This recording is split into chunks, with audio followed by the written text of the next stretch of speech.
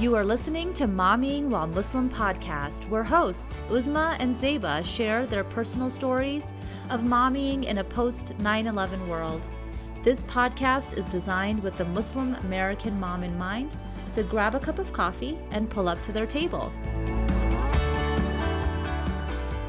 Assalamu alaikum, everyone. Welcome to another episode of Mommying While Muslim podcast. This is Uzma Jaffrey. And this is Zeba Hassan. How are you doing? I know this is your topic. This is like your favorite month topic. So I imagine this is everybody's favorite topic. I just admit it. Oh, yeah. I'm more of a prude. I acknowledge that, but I learned something new every single episode. So how was last week? I wasn't able to join.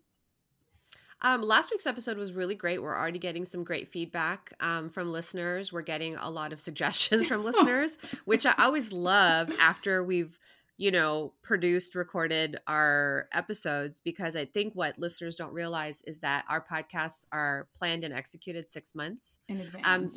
Obviously, when we're closer to the series, we're already, that's when we're actually recording. Mm-hmm. But like in terms of the production schedule, that's done 6 months in advance. But absolutely, I love all the suggestions that are coming in, especially the ones where do this episode where we probably did it 2 or 3 years ago, and I just give them the link for the old episode, which is fun.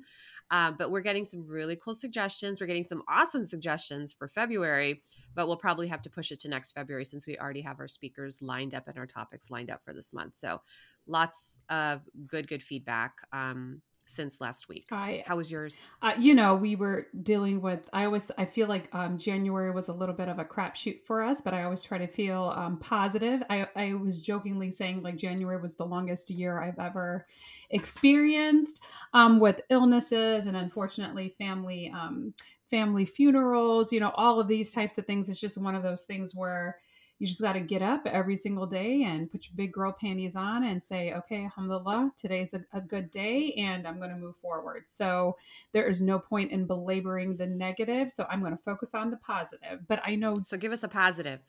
A positive. We are no longer sick. And I have to say, since we've already gotten the flu and COVID for the 4th time, my hopes and prayers is that at least for 4 to 6 weeks, we should be in the clear. So that's always a positive, even though it's frigidly cold here in the DMV. I have to say today, my kids are off. I plan to cuddle with them in the blanket and watch Wakanda with them because we have been waiting for that.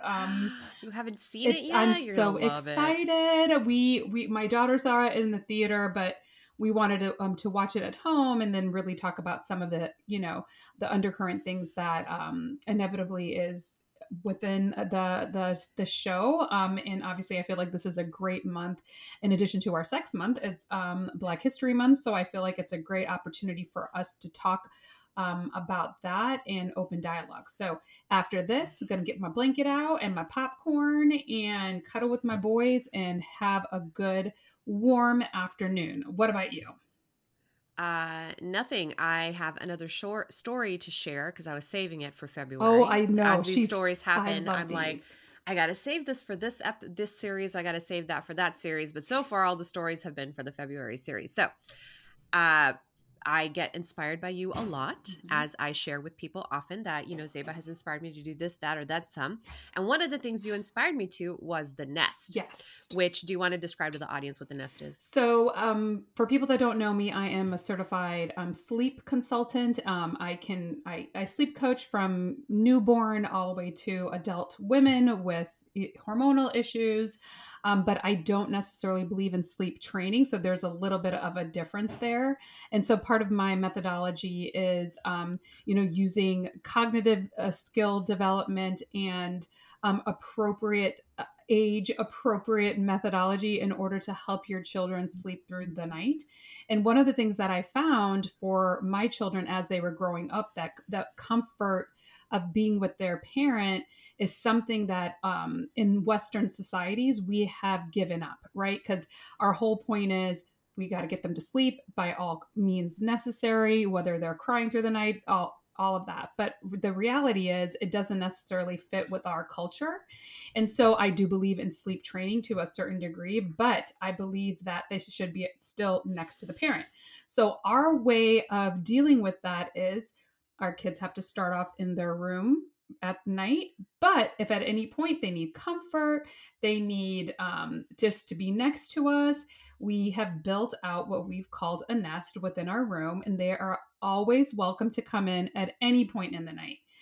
So I'm not going to lie, at any point, there's either 2 to 4 children in there, including my college son. Is probably not going to want me to share this, but a week before he left for college, I found his big feet sticking out at the end of the sofa over there. So the reality is, for us, it allows them to get close to their parental energy without affecting and impacting my sleep. So that is a number one tool that I kind of tell parents, because it's not necessarily natural to kind of lock your kid in their room and have them sleep through the night. So I know that I've shared this with you, but I feel like it might be backfiring given what you're saying. Or did somebody walk in on something? And I'm going to let you take it over from here, Miss Uzma.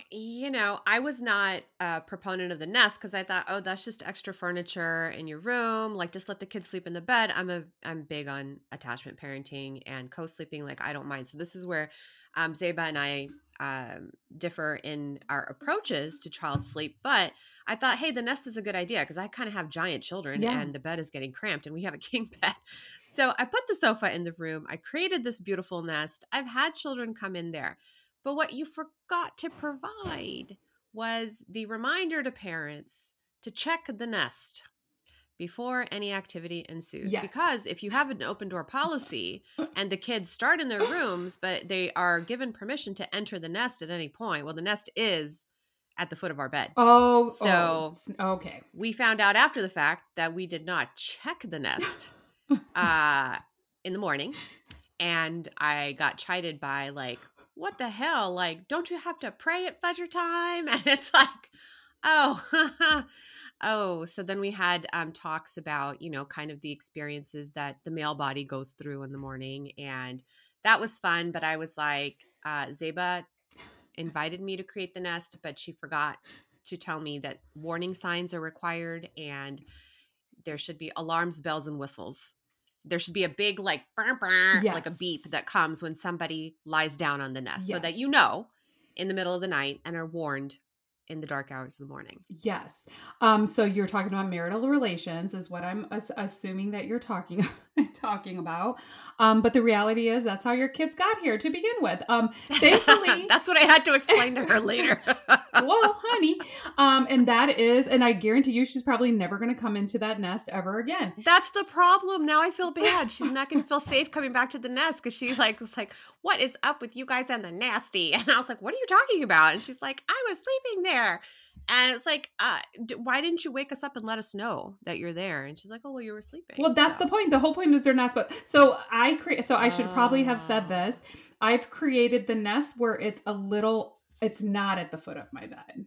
It's in this own little so to ensure that privacy, knowing that I have an open door policy. So I probably wouldn't have advised at the foot of the bed unless you are physically co-sleeping, like with a younger child. So I have done that where I've had a bed attached to the bed, where the baby or the younger, they have their own sleeping space, but they're still next to you. But as they get older, the nest is a little bit away from our sleeping quarter so that we can have a little bit of that privacy. So perhaps we can move the next and I will help you with that. But I'm glad that you were able to have a conversation with your daughter, and I guarantee you have one less kid coming into the nest. I do. But this is kind of an example of how Muslim moms were not nuns. And as you know, that is our February series. And we have totally proven that as a mom of 4 kids each, let's just say we are well-versed in that area. And we have a lot to talk about. And we would, however, be remiss if we didn't address what happens when our kids reach their sexual awakening at puberty, or sometimes a little bit later than puberty or before. What are all the landmines of peer pressure which come with it. We are navigating that with a favorite returning guest of ours, Dr. Shakira Abdullah. Dr. Shakira is a doctor of nursing practice who is also working towards her PhD in sex education from Widener University. She is passionate about implementing her empowering sex education program adapted uniquely for Muslim youth. Yes, you have heard that correctly. She and her organization, Love Beyond Love, helps educate Muslim youth and adults around the tricky and often perceived taboo topics surrounding sex. And I am so excited about having this conversation with her today. So let's welcome Dr. Shakira. Assalamu alaikum. Walaikum salam. Thank you for having me again. It's always a pleasure. So for those people who didn't hear you on the podcast last time, because among our DMs of brand new listeners who are like, oh, I finally started listening to your podcast and I love it. It's like, where you been, girl? Like, this train done left the station. Like, this is our 5th season. Yes. We have officially started our 5th season, mashallah. So, Dr. Abdullah, we like to kick off the podcast by asking moms to share whatever they're comfortable about their mommying journey, a little tidbit about their kids if they want to, and then their mommying philosophy. Okay. So yeah, I was born and raised Muslim. I have technically 5 children. Two that I birthed, but I love them all. They are all consider them my children.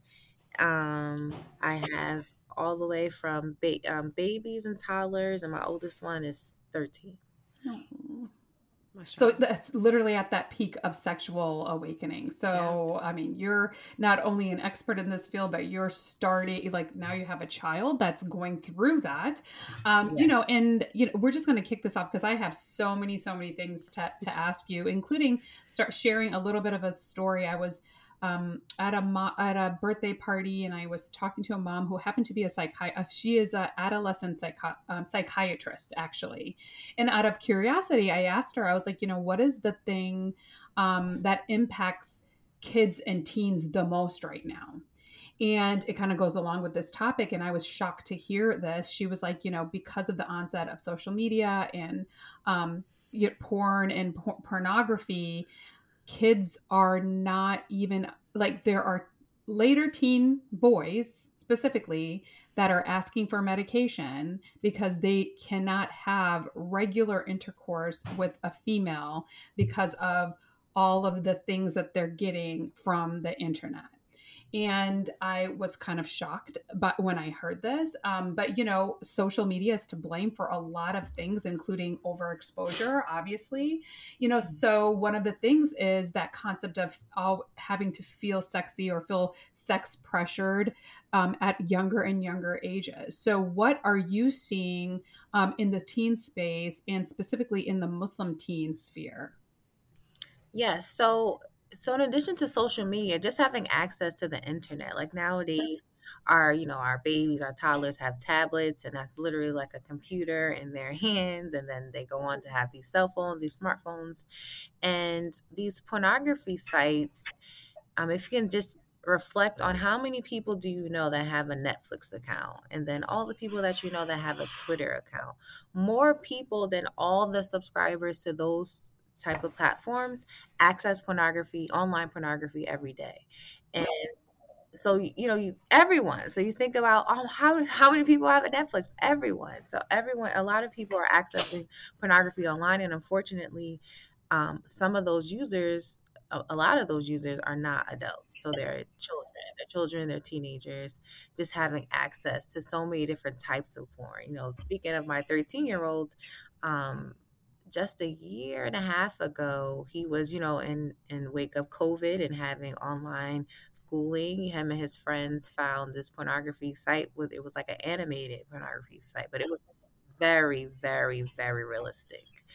Even for me, it was just like, I could not believe that he was, you know, ingesting all of this into his mind and his body for however long, you know, because we had no idea. And this was on his school computer. Like, this was my, yeah. And then we had to, you know, of course, complain to the school. And they said, well, you know, it wasn't blocked. It wasn't, you know, the site was within another site and within another site. So it wasn't flagged by, you know, A Trojan horse. Yeah. Yes. So it was just really, this climate that we're in now. There's just kids have, so it's no longer, pornography is no longer this, this dirty video underneath someone's bed or in the closet somewhere hidden. It's in their pocket, it's in their hands. And they have such easy access to it. And all it takes is for a friend to say, hey, look at this. And it's like, whoa, like, what is this? And then they're watching it and they're, become addicted to it. Thank you for sharing that. I know that would be really hard for a lot of Muslim moms to admit that, hey, my kid has been exposed to porn or my kid watches porn. And that's, I don't think that that's something that we talk about enough. But if we did, then we could help support each other on, hey, these are the next steps that you would do. You would report the site. You would talk to your kids. If you hadn't done it before, so many moms that we meet who are like, when was the right time for me to talk? Now, yesterday, when they were 2, like that's when you were supposed to start talking about sex with them. And then, obviously bringing in like the Islamic perspective of it's like forbidden. It's a sin for us to watch other people engage in their relations because that is actually a gift from God that they only share. And the only witness to that is ever God. So, protection of your eyes and your ears as well as your body is really important just for your own sake so that you don't grow up and have like ED because you can't have normal sex because you think all sex is supposed to be like porn. Hey listeners, Momming While Muslim is bringing you yet another retreat. In fact, our retreats have birthed their own name now. Fill Up Your Cup Retreats, or FUYC. We're kind of proud of that one. Women carry everything for everyone all of the time, and we know we can't pour from an empty cup. So we've curated an FUYC retreat in Dallas, Texas this February 17th through the 19th at a private retreat center, the theme being introspection in seclusion. We have limited beds available for the entire weekend experience, including room, board, and activities fostering introspection. That is, being okay, being alone with just ourselves, such as yoga, dhikr circles, guided meditations, spa services, hijama, and of course, in the company of women who are doing the same thing alongside us, filling up their cups by loving the space they fill and embracing their God-given missions, whatever those might be. We expect attendees will find both there. Can't stay the whole weekend but crave some time to recharge and repurpose yourself? Get a day pass that also includes food and activities for the day, and of course all attendees get some practical and fancy swag to take home and hopefully continue filling their cups. See y'all there. We're blaming the internet. Maybe we're going to talk about social media a little bit later, but, I think if you've watched, since you mentioned Netflix, Never Have I Ever, or is the latest rendition of Hollywood making teens out to be like these raging hormonal beings that like have to have sex. So if you don't know, the premise of the show starts with the girl has to have sex. She's like 15, and that's like the only thing on her mind. She's a freshman in high school. And the only thing she wants to do is have sex. So there's like a lot of trauma behind that and stuff. But when we were growing up, we had things like, teenagers who were obsessed with sex. You're younger than us, Dr. Abdullah. So I'll talk to Zeba on this one. Zeba, do you remember things like American Pie, Harold and Kumar, Cruel Intentions? Well, I have to say, because I was such a prude, I never really watched You never even watched those? Yeah. Okay. And even now, so I watched them after I got married. Yeah, I've never watched those. But when we were and teenagers, I'm not interested in them. Yeah, when we were teenagers, like this was it. Yeah. Like this was the picture of the sex-crazed American teen, so much so that when my family immigrated from Pakistan, I was about 15 when that was happening. So I had cousins coming in. And the first question they asked me that night when we were like all 3 girls like asleep. So these girls are like 3 and 4 years older than me. I'm just 15. And they're like, so how many boyfriends do you have? Because that is the picture that Hollywood created, that like in high school, you have to be partnered up. In high school, you have to have sex. It's some kind of coming of age thing, like getting your driver's license or growing a beard, for guys.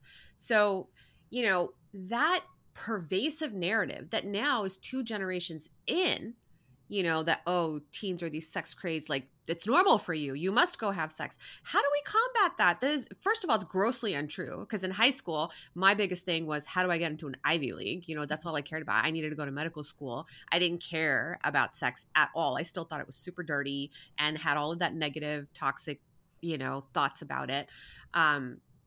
So how do we combat this kind of a narrative when we know the reality is the majority of teens are too awkward or just too shy, too uneducated about sex to actually be that sex craze? Like, what do we do to talk to our children and to other adults about this? Yeah, so the best thing is to take advantage of what I call teachable moments. So, for example, when we found that my 13-year-old was, we had access to this pornography and he had been watching it and his comments and everything. When we brought it to his attention that we knew about it, first of all, he like immediately started crying because he just felt embarrassed. Like, I know this is something wrong, but I want to see it. And so we had a conversation like, your body is growing. Like you going through puberty, your body naturally wants to get someone pregnant at this age, like that. So you're going to have these hormones. You're going to like what you see. But this is your test. Allah is testing you. This type of sexual experience is supposed to be, experienced with you and your future spouse, and because we didn't want him to feel ashamed of his natural body and how he's having these urges and everything. But we wanted to direct it in a positive way. So we took that, instead of yelling at him and putting him on punishment and saying, oh, this and I'm like, you should not be doing this. We took it as a teachable moment. And we started, we continued our sexuality education journey, from that experience. Well, we had other conversations before, but from that, him being exposed to so much, we really had to like peel the layers and really explain different things and help and create this safe space for him to feel comfortable to ask questions, and to remind him, our eyes are windows to our hearts, and what you're ingesting, what you're visually ingesting is going to affect how you feel about things and what you think about. So helping, saying that, we want Allah to Allah has blessed us with this vision. We want to look at things that He is pleased with. This is an act of, zina with our eyes. So we want to prevent that. And just helping him overcome this challenge of not watching these things anymore. And alhamdulillah, we were successful. So just looking at an opportunity that, Allah is testing you, us as parents, they're testing the children, and how we're going to manage it. But once you shut that door by yelling at them or saying, what are you doing? We don't do this as Muslims. Like, this is haram. Like, and just, then it's like, all right, I'm just going to find another way to watch this stuff and find hide another it. And hide it. Yes. Yeah. I'm just going to figure out, because you're, I just can't do it in front of you. Yeah, exactly. Good. And creating that and creating that opportunity, and that permission for him to be able to come to you with questions, because he isn't feeling judged or, what's the word? Like, honestly, because our initial reaction, in a lot of cases, because of the cultural baggage that we all kind of have, is to shame them.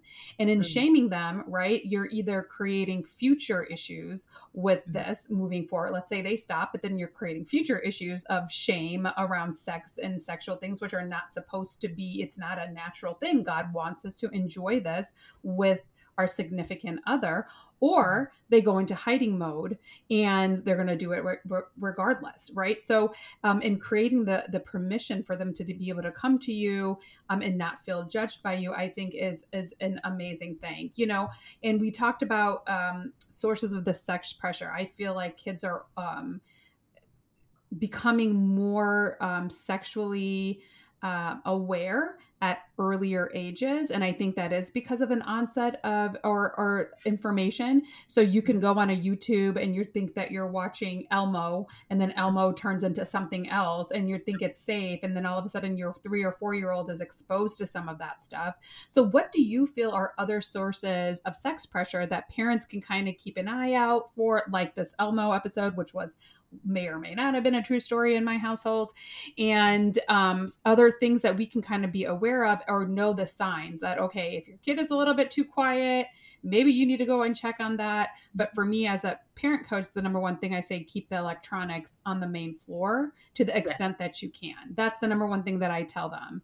Obviously, as they get older, to your point with phones, they can get around it. But what are some things that we should be instantly looking out for? You should be listening. Like my daughter, she's 6. No headphones. So take the headphones off. I need to be able to hear what you're hearing. It's okay. Like, I'm working, but I'm listening, to what you're listening to. Because even in the car, sometimes she'll be watching something. It's like, wait a minute, what is that? Like, let me. being mindful of those things. We have a agreement with her. She's younger, so we just have a verbal agreement of things that you can watch and things that you can't watch. With my older son, who's 13, we have like a form, like we had a contract about things that you can watch and things that you can't watch because he's older and he can respect those boundaries. And if you have a question, we're here for us to, ask questions, answer those questions. Additionally, and then sometimes you may hear it in conversation. Like they may not be watching the tablet or listening to something. They may have had a conversation with someone else or saw something at someone else's house and they ask you a question. For example, when my daughter was younger, I think she was like 3 or 4, and she was like, "Mommy, what's a prostitute?" I was like, so a prostitute? That's a interesting. Let's have this conversation. Where did you hear that? And then she was eavesdropping an adult conversation and she heard the word prostitute. And it was like, well, it's just a job. But we'll talk more about it, when you get older. Because she's not ready for, a deeper conversation. At that point, she wasn't ready for that at that point. But then, as she got older, I got pregnant. Oh, I don't know if I had a baby recently. Yay! You're like, I had a baby since we last saw each other. Really? How old is the new baby? Well, he's 2 now. Okay, that's what I was saying. I remember that baby. Okay, you want another one? How did I miss that? Because remember, I'm the cyber stalker. I would know. Oh yeah. But when I was pregnant with my son, she was like, she just was like she became obsessed with pregnancy, and she wanted like a pregnancy doll, and she used to pretend in the house. And she said, so I think she asked me how did I get pregnant. So, Allah blessed me and her dad with the baby. And she's like, well, I've been making dua to get pregnant, and that's not happening. Still not happening. Why? I was like, Allah. So we had a conversation about, we used the prophetic story of Noah. So how Noah, Allah commanded him to have a boy and a girl of each animal, and how on the ark, and we explained that so Allah has put something special in each boy and each girl, and they share that to create a baby. So you cannot get pregnant by yourself. You have to get pregnant with your husband, inshallah, one day, and then that was good enough that for her at that point. And then she'll come back, and then we'll add to that foundation. She's gonna come back with the story of Mary and be like, explain me that. Yeah, exactly. Explain me Mary. You're like, okay, baby girl. Here we go. Well, if she's old enough to make that leap, she's probably old enough to have the legitimate sex conversation. I would venture to say that. Mm-hmm. Yeah. So, we've had basic. Well, yeah, we haven't really gotten there yet. I had another 8-year-old niece who we did talk about, for example, like a lock. We talk like a key and a lock, and how they fit perfectly within each other, and how men have this key and then women have the lock that goes into, and then how that kind of fits with the private parts, because they already understood private parts and what genitalia and the difference between them and how they fit together. And so we went into that conversation. It's really important that as parents that we start those parent-child sexual communication young and build on their understanding. So from between the ages of 3 to about 7, they should definitely know like the names of their body parts. Yes. They should know the body safety rules. They should know what consent means. They should know the importance of, my body, the difference between good touch and bad touch to protect them from sexual abuse. And then you continue to grow. So with my daughter, it was all about, seeing pregnancy with it, people getting pregnant within the family and asking those type of questions, and then asking questions about their body. And then knowing differences. Even my son, who's 2, he, of course, he goes to the bathroom with me all the time. And when he sees me changing or using the bathroom, he's looking at my hardware like, wait a minute, like that doesn't look like the same. Why are you broken, Mom? What happened? It fell off. That's my vulva. Where's your nose? And it's just like a body part. Just to identify it for him, because he, looked puzzled. So I think once we normalize body parts and just identifying different things, we can help protect our children, knowing the difference, to protect them from like sexual abuse and things of that nature, and just learn. So I just want to Sorry. I just want to interject because I know the haram police is going to be like, how can you be naked in front of your children? Okay, guys, kids don't make memories before 3, so just chill. Because we started talking about teens, can you share a script of what we would say to our kids when we schedule the talk with them? And this is to all those parents who haven't done it yet, like it's time to schedule the sex talk with them. Yes. What language do we use specifically regarding the various sources of sexual pressure that we expect them to face at this age? So that's the thing. First of all, we have to get rid of this notion that there's one sex talk that I Yes, exactly. Right. I love that. There's multiple talks. There's plural, right? So there should be talks that should happen, and they don't have to be this scheduled, formal conversation. I find that the talks that we have with our children are better when they're informal and better when they happen from a teachable moment. And a teachable moment can be anything from a question to something that you see in a movie to something in a show. Like it's so like sexuality is all around us, from small things to like a billboard to a show or even a question that you want to ask them to get the conversation started. Those are actually the best ways. It doesn't have to be like a class or like a like a let's all sit at the dining room table. And I mean, of course, you could add onto that, but that which makes it kind of like awkward and uncomfortable for children because they feel like that we're on display versus having a conversation in the car or you're watching a movie and something happened. It's like, oh, we're gonna have a conversation about that later, or let's pause this movie and let's talk about this really quick. Or you're listening to this song, they said this, how do you think that the woman feels about that? Or just bringing it to the forefront and having a conversation and really hearing, especially with our older children, with our teenagers, their thoughts and their reflections of it so that you can interject and be like a guiding friend at that age with our adolescents. I absolutely 100% like that because, I think a lot of parents think, it's a one and done thing. Phew, I got it done and over with. I don't have to worry about it. But no, the reality is it is ongoing. And sometimes it's not that comfortable, and, part of sharing these types of stories or sharing some of the things around it means that you as a parent have to get comfortable as well, right? So, and being able to get educated by going to your platform and knowing the right things to say. So, one of the things that I just want to say, like devil's advocate, and I think you alluded to it a little bit earlier. They're hormonal, and it's a biological thing. There are hormonal desires come through, and sometimes they're not emotionally ready, because we were supposed to start producing or reproducing at an earlier age than we obviously clearly are doing now, right? We're no longer getting married at 15 and 16. We're getting married a little bit earlier. So what do you recommend in kind of talking to these kids about their physical needs, desires? What kinds of things can we kind of direct them to kind of help be a segue till they can do it in a halal way?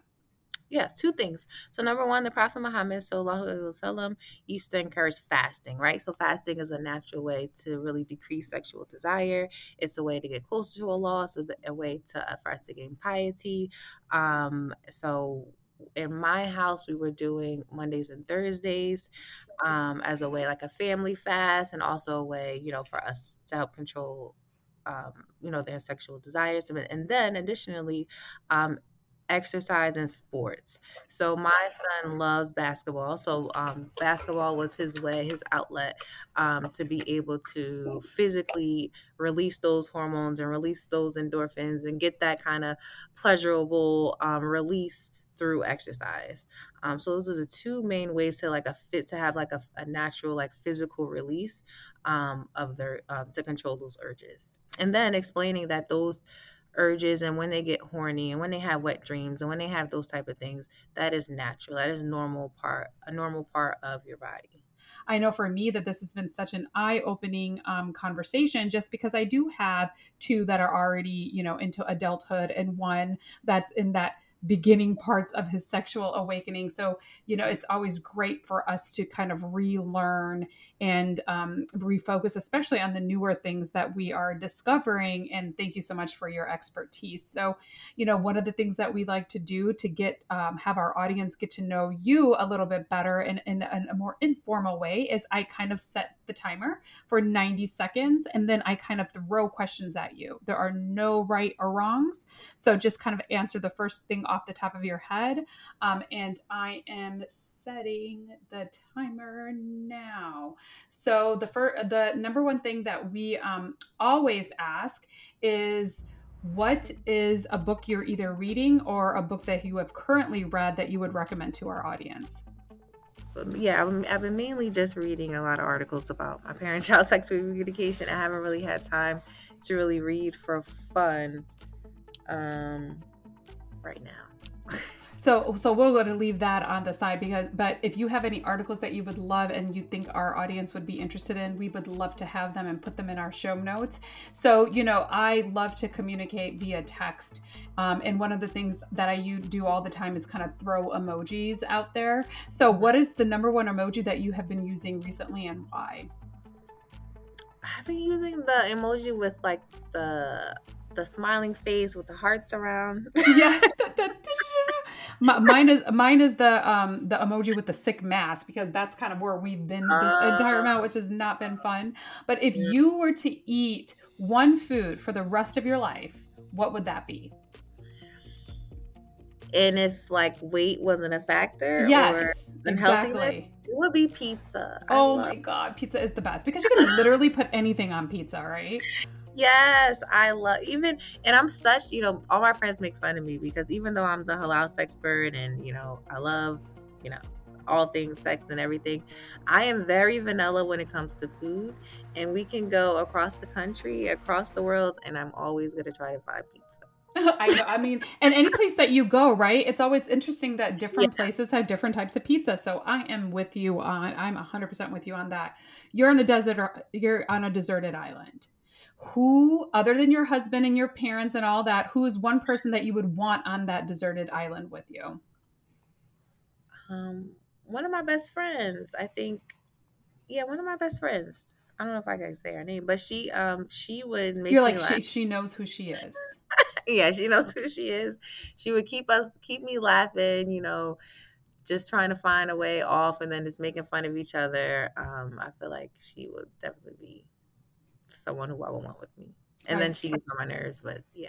Well, then the good thing about it is that if you're on a deserted island, you just go onto the other side when you guys start getting on each other's nerves. Be like, okay, you're annoying. I'm going on the other side. I need a break. I need a break from you. The things that you can do with your best friends, right? That you can't necessarily do with other people. So last question, and I'm really curious about this. What is one piece of advice that you wish you knew that your now self would tell your past self about sex? Have fun with it. It's pleasurable. You don't have to think too much about it. Like, God has already blessed you with this amazing, pleasurable body to be able to experience things beyond your imagination. So enjoy it. Get out of your head and enjoy your body. I absolutely love that. So, you know what? Thank you so much, Dr. Shakira. We're going to have in our show notes where everybody can find you. Granted, they already know where you are with all of your amazing things coming up. Is there something coming up that you would like to tell our audience for us to keep a lookout for? Yes, two big things. We have the last expert, I think last time I spoke to you, we were starting to do our retreats. So we do have our next Reclaiming Me retreat in 2023 will be in May. It's going to be in Morocco. So we're really excited about that. We've done one in the US. We had one in Spain last year. And now this year we're going to Morocco. In May. So that is May 22nd to May 27th. You can go to my website, halalsexpert.com, for more information. I'm actually updating my website, but hopefully it will be ready by March. So whenever this airs, it will be all there. And then the next big thing is, yes, I am getting my dissertation, and I'm focusing my dissertation on teaching Muslim parents how to talk to their children about sex. So parent-child sexual communication. I love that. So I'm doing this big study that will, inshallah, start in September. So it's kind of far away. But stay connected with me through my website. And if you are a parent who has children between the ages of 3 to 21, then you qualify to be in the study. You can either just fill out a survey for me, or if you want to actually be in an intervention where I teach you, and you will be dedicated to staying in a 6-week course, that can be an option for you too. But that way you have options if you just want to fill out a survey, just so we can learn more about Muslim parents and how they talk to their children about sex and what they're comfortable with, what they're not comfortable with. We just don't have enough research out there, and that way it helps us as sexologists create the tools, inshallah, needed to help overcome this challenge. I love that. Well, I mean, you have 8 kids between the two of us right now, so we got that already. We volunteer.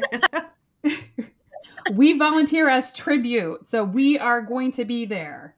Yes, yes. It will be online as long as you live in the U.S. I know it's only doubt you have to live in the U.S. though, but it will be awesome. And I just definitely want to just create a foundation for other sexologists and other researchers to really keep Muslims a part of the conversation and create interventions for us as well. I love that. Yeah. Thank you so much. That's our favorite stuff. So thank you so much for coming back and teaching us so much about the sex pressures that our kids are facing, and arguably, I think all of us are facing. So we appreciate it and know that somebody's going to benefit from this lecture. Jazakallah khair. Assalamu alaikum, everyone.